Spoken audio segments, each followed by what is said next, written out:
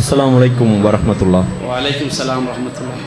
என்னுடைய கேள்வி ஹதீஸ்களை அணுகுவதற்கு ஹதீஸ்களை அப்படின்ற ஒரு முறை இருக்கு. இந்த முறை நபிகளார் காட்டி தந்ததில்லை, பின்பாக வந்த இமாம்கள் ஏற்படுத்திய முறை தான்.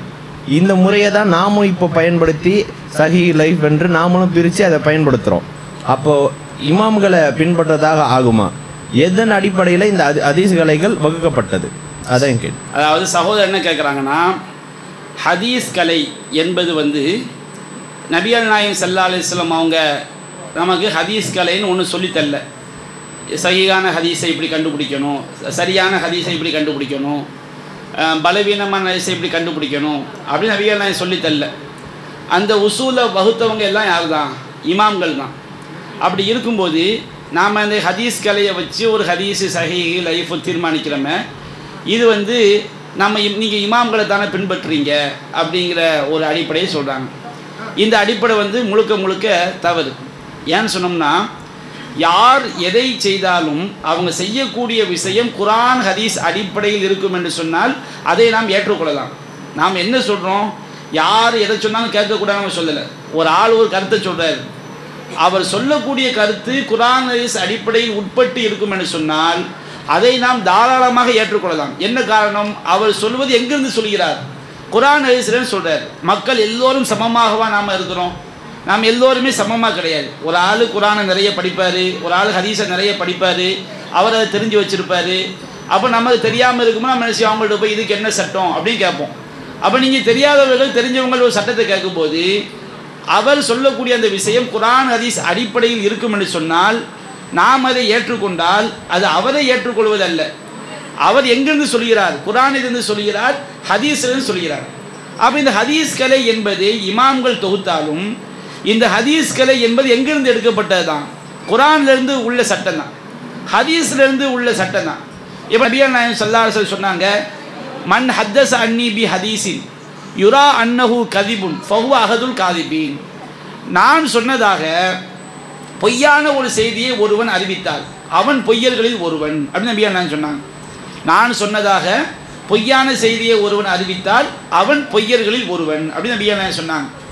இப்போ இல்லை நமக்கு என்ன விளங்குது? நபிகள் நாயகம் ஸல்லல்லாஹு அலைஹி வஸல்லம் அவங்க சொன்னதாக பொய்யான செய்திகளை பின்னாடி என்ன செய்வாங்க? அறிவிப்பாங்க. அப்படி சொல்கிறவன் பொய்யன்.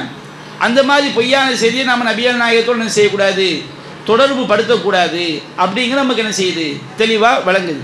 இப்போ குர்ஆனில் அல்லாஹ் சொல்கிறான், இன் ஜாக்கும் ஃபாசிகுன் பி நபையின் ஃபதபையனு. தீயவன் ஒரு செய்தியை உங்களிடம் கொண்டு வந்தால் அதை தெளிவுபடுத்திக் கொள்ளுங்கள்.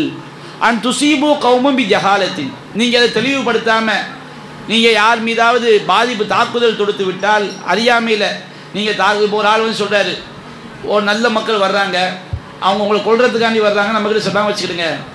அவங்க எதுக்காண்டி வர்றாங்க நம்ம விசாரிக்காமல் நம்மளை கொல்ல வர்றாங்களா, நாம் அவங்கள போய் முந்திக்கிட்டு கொண்டுட்டோம் வச்சுக்கிடுங்க, ஒரு பேச்சுக்கு விளங்குறதுக்காண்டி முந்திக்கிட்டு நம்ம கொலை பண்ணிட்டோம் வச்சுக்கிடுங்க, எங்களை கொல்றதுக்காண்டி வர்றாங்க, நாங்கள் அதான் முந்திக்கிட்டு கொண்டுட்டோம் அப்படி சொன்னால் அது போய் விசாரித்து பார்க்குறோம். விசாரித்து பார்த்தா அவங்க நல்ல மக்கள், அவங்க கொலை பண்ணுறதுக்காண்டி வரல, அவங்க நமக்கு உதவி பண்ணுறதுக்காண்டி வந்திருக்கா நம்ம தெரிய வரும்போது நாம் செஞ்சதுக்காண்டி வருத்தப்படுற மாதிரி ஆகும். அதான் இப்போ அல்லாஹ் சொல்கிறான், தீயவன் ஒரு செய்தியை கொண்டு வந்தால் தெளிவுபடுத்தி கொள்ளுங்கள்.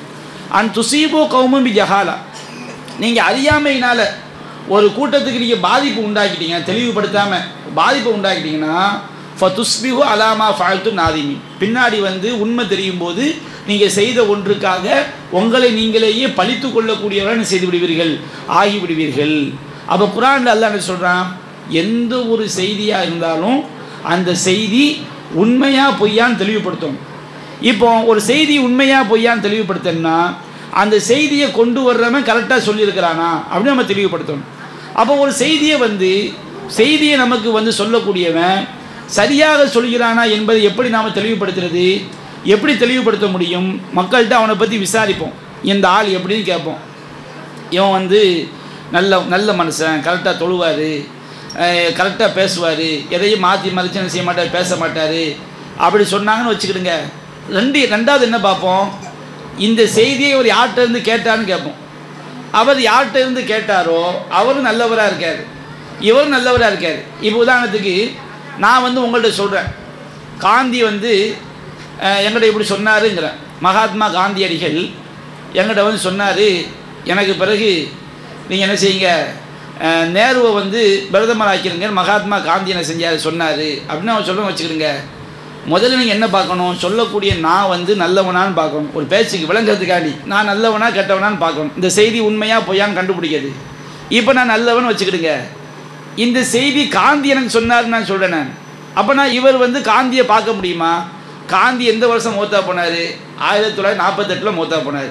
இவர் எந்த வருஷம் பிறந்தார்? 82 பிறந்தார். அப்போ 82 பிறந்தவருக்கு 48 மூத்தா போன காந்தி வந்து எப்படி இவர் பார்த்துருக்க முடியும்? அப்போ இவர் என்ன செய்கிறாரு, காந்தி சொன்னார் என்று இவர் சொல்வது என்னது, பொய். நான் வந்து என்னை சந்திக்க நான் பிறக்கிறதுக்கு முன்னாடியே மௌத்தா போன ஒரு ஆள்கிட்ட இருந்து நான் எப்படி செய்தியை நேரடியாக கேட்க முடியும்? கேட்க முடியாதுல்ல. அதே போன்று சில நேரங்களில் ஒரு ஆள் கடுமையான மறதியாளராக இருப்பார், உன்னை கேட்பார் உடனே மறந்துடுவார். அல்லது பொய் பேசக்கூடிய ஆளாக இருப்பார், உன்னை கேட்டு பொய் பேசக்கூடிய ஆளாக இருப்பார். அப்போ இந்த மாதிரி மறதியாளர்களாக இருந்தால் தான் யார்கிட்ட இருந்து செய்தியை கேட்டதாக சொல்கிறாரோ அவரை சந்திக்கணும்னு வச்சுக்கிறேன். இப்போ நான் சொல்கிறேன், அமெரிக்காவுடைய அதிபர் ஜோ பைடன் வந்து என்கிட்ட சொன்னாருங்கிறேன். இப்போ நான் ஜோ பைடன் நான் சந்திக்க முடியுமா? அது சாத்தியமா? அவர் இன்னைக்கு உயிரோடு தான் இருக்கிறாரு, அமெரிக்காவோடு தான் இருக்கிறாரு. இப்போ இந்த தெளிவாக நீங்கள் சொல்லுவீங்க, ஜோ பைடன் சொன்னார் அப்படின்னு நான் சொன்னால் அது பொய் தான். என்கிட்ட சொன்னான்னு சொன்னான். ஜோ பைடன் வந்து என்ன செஞ்சார், மோடி கிட்ட சொன்னார். மோடி வந்து என்ன செஞ்சார், இவர்கிட்ட அப்துல் காதர்கிட்ட சொன்னார். அப்துல் காதர் எனக்கு சொன்னார். அப்படிங்கும்போது அப்துல் காதர் நல்லவரா கெட்டவரான்னு பார்க்கணும். அதுக்கப்புறம் மோடிக்கு போகணும், மோடி நல்லவரா கெட்டவரான்னு பார்க்கணும். அப்போ மோடி ஜோ பைடனை சந்திக்க முடியுமா? இத்தனாம் தேதி என்ன செஞ்சுருக்காரு, சந்திச்சிருக்காரு. எல்லாருமே நல்லவங்களாக இருந்தால் வச்சுக்கிடுங்க, இந்த செய்தி உண்மை. இதில் ஒரு ஆள் ஃப்ராடுன்னு வச்சுக்கிடுங்க, ஒரு ஆள் ஒன்றை கிடக்க ஒன்றை பேசுகிறாலும் வைத்துக்கொள்ளுங்கள். ஒரு ஆள் வந்து யார்கிட்ட ஒருவரை சந்திக்காமலேயே இருக்கிறாரு என்பதற்கு ஆதாரம் கிடச்சின்னு வச்சுக்கிடுங்க. அப்போ அந்த செய்தி பொய்ங்கிற முடிவுக்கு வரும். ஏன்னா குர்ஆன் நமக்கு என்ன சொல்லுச்சு, தீயவன் செய்தியை கொண்டு வந்தால் ஒரு செய்தியை உறுதிப்படுத்திக் கொள்ளுங்கள். அப்போ ஒரு செய்தியை உறுதிப்படுத்த வேண்டும் என்றால் அந்த செய்தியை சொல்லக்கூடியவனையும் சரியாக இருக்கான்னு பார்க்க வேண்டும். அந்த செய்தியை அவன் யாரிடமிருந்து கேட்டானோ அந்த அவரை இவன் நேரடியாக சந்தித்திருக்கிறானா என்பதையும் என்ன செய்ய வேண்டும், பார்க்க வேண்டும். அப்போ இந்த சட்டங்கள் எல்லாம் எங்கிருந்து தான் எடுக்கப்பட்டுச்சு? ஒவ்வொரு ஹதீஸ்களை விதிக்கும் நம்ம என்ன செய்ய முடியும், ஆதாரம் காட்ட முடியும். எல்லா ஹதீஸ்களை விதியும் எங்கிருந்து எடுக்கப்பட்டது தான், குர்ஆனிலிருந்து எடுக்கப்பட்டது தான், ஹதீஸிலிருந்து எடுக்கப்பட்டது தான். நபிகள் நாயகம் சொன்னாங்க, நல்லரல்லாஹு இம்ரான் சமிய மின்னா ஹதீசன் யுஹத்திசுஹு கமா சமிய. நம்மிடமிருந்து ஒரு செய்தியை கேட்டு தான் செவியேற்றவாறே அறிவிக்கக்கூடியவனுக்கு அல்லாஹ் அருள் செய்வானாக. அப்போ ஹதீஸை எப்படி அறிவிக்கணும், நபிகள் நாயகம் எப்படி சொன்னாங்களோ அப்படி என்ன செய்யணும், அறிவிக்கணும். நபிகள் நாயகத்திலேருந்து கேட்டது ஒரு விதமாகவும் அதை வந்து 4 பேர் இருக்கிறாங்க, 4 பேர் நபிகள் நாயகம் இப்படி சொன்னாங்கன்னு அறிவிக்கிறாங்க. ஒரு ஆள் மாற்றி அறிவிச்சான்னு வச்சுக்கிடுங்க, நாம் விளங்கிக்கணும் இவர் யார் சொன்ன மாதிரி அறிவிக்கலை, நபிகள் நாயகம் சொன்ன மாதிரி என்ன செய்யலை, அறிவிக்கலை. அப்போ ஹதீஸ்களை விதிகள் எல்லாமே எங்கேருந்து எடுக்கப்பட்டது தான், குர்ஆன்லேருந்து எடுக்கப்பட்டது தான், ஹதீஸ்லேருந்து எடுக்கப்பட்டது தான். சில விதிகள் வச்சுருப்பாங்க, அந்த விதிகள் குர்ஆன் ஹதீஸுக்கு எதிரான செய்யும் இருக்கும். அப்போ நம்ம அந்த விதியை என்ன செய்ய மாட்டோம், ஏற்றுக்கொள்ள மாட்டோம். அப்படி நம்ம நிறைய விதிகள் நம்ம என்ன செய்கிறோம், மறுக்கத்தான் செய்கிறோம்.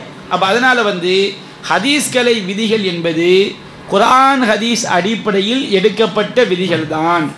ஹதீஸ்களில் நாம் சொல்லக்கூடிய எந்த விதியாக இருந்தாலும் நாம் வந்து குர்ஆன் ஹதீஸுக்கு மாற்றமாக இருக்குன்னு வச்சுக்கிடுங்க, அந்த விதியை நாம் ஏற்றுக்கொள்ள மாட்டோம். இப்போ உதாரணமாக ஒரு ஆள் என்ன செய்வார், ஹதீஸை எடுக்க போவார், ஹதீஸை வந்து பதிவு செய்கிறதுக்கான போவார். அப்போ ஒருவர் என்ன செய்வார்னு சொன்னோம்னா, தன்னுடைய ஆட்டை அழைத்து செல்வதற்காக புல்லை காட்டி ஏமாற்றி என்ன செய்வார், அழைச்சிட்டு போவார். அப்போ இவர்கிட்ட ஹதீஸை ஏற்றுக்கொள்ளக்கூடாதும்பாங்க. பொதுவாக மனித தன்மை என்ன, ஒரு ஆட்டை வீட்டுக்கு அழைச்சிட்டு போகிறதுக்கு என்ன செய்வாங்க, ஈஸியாக கொண்டு போகணுன்னா புல்லை காட்டினா அது என்ன செய்யும், வந்துக்கிட்டே இருக்கும். இது கெட்ட காரியமான கெட்ட காரியம் கிடையாது. அப்போ இதை தான் என்ன செய்வாங்க, காரணமாக்குவாங்க. அவர் வந்து என்ன செஞ்சார், ஆட்டுக்கு வந்து புல்லை காட்டி ஏமாற்றிட்டாரு, அதனால் இவர் ஹதீஸை ஏற்றுக்கொள்ளக்கூடாது அப்படிம்பாங்க. இந்த மாதிரி தகுதியற்ற விதிமுறைகள் விமர்சனங்கள் இதையெல்லாம் என்ன செஞ்சிருவாங்க, தள்ளிடுவாங்க. இந்த மாதிரி விதிமுறைகளை வந்து சிலர் வச்சுருப்பாங்க, அது என்ன செய்யப்பட்டுரும், தள்ளப்பட்டு விடும். அப்போ ஹதீஸ்களை விதிகளிலேயே குர்ஆன் சுன்னாக்கு மாற்றமான விதிகளை வந்து நம்ம ஏற்றுக்கொள்ள மாட்டோம். அதே போன்று ஹதீஸ்களை விதிகளில் எது எல்லாம் குர்ஆன் சுன்னாக்கு உட்பட்டதோ அந்த விதிகளைத்தான் நம்ம என்ன செய்கிறோம், ஏற்றுக்கொள்கின்றோம். அந்த விதிகளைத்தான் இமாம்கள் என்ன செஞ்சுருக்கிறாங்க, சொல்லியிருக்கிறாங்க. இமாம்கள் சொன்ன விதிகளில் குர்ஆன் ஹதீஸுக்கு மாற்றமாக இருந்தால் அதை விட்டு விடுவோம், குர்ஆன் ஹதீஸுக்கு உட்பட்டு குர்ஆன் சுன்னாவில் ஆதாரம் இருந்தால் அதை ஏற்றுக்கொள்வோம். எனவே ஹதீஸ்களை விதிகளின் அடிப்படை என்பது இதுதான், குரான் ஹதீஸ் தான். அதனால் ஹதீஸ் கிளை என்பது குரான் ஹதீஸிலிருந்து எடுக்கப்பட்ட ஒரு அடிப்படை தானே தவிர அதற்கு மாற்றமான ஒரு அடிப்படை என்ன செய்யாது கிடையாது. குரான்லேயும் ஹதீஸ்லேயும் ஒரு செய்தியை உறுதிப்படுத்துவதற்கு என்னென்ன அடிப்படைகள் விதிமுறைகள் சொல்லப்பட்டிருக்குதோ அந்த அடிப்படையில் நம்ம என்ன செய்கிறோம், ஒரு செய்தியை நபி சொன்னாங்கன்னு உறுதிப்படுத்துகிறோம். ஒரு செய்தியை நபி சொன்னதாக நாம் என்ன செய்யக்கூடாது, நபியோடு தொடர்புபடுத்தக்கூடாது என்று நாம் என்ன செய்கின்றோம், சொல்கின்றோம். இதுதான் அந்த அடிப்படையில் உள்ளது.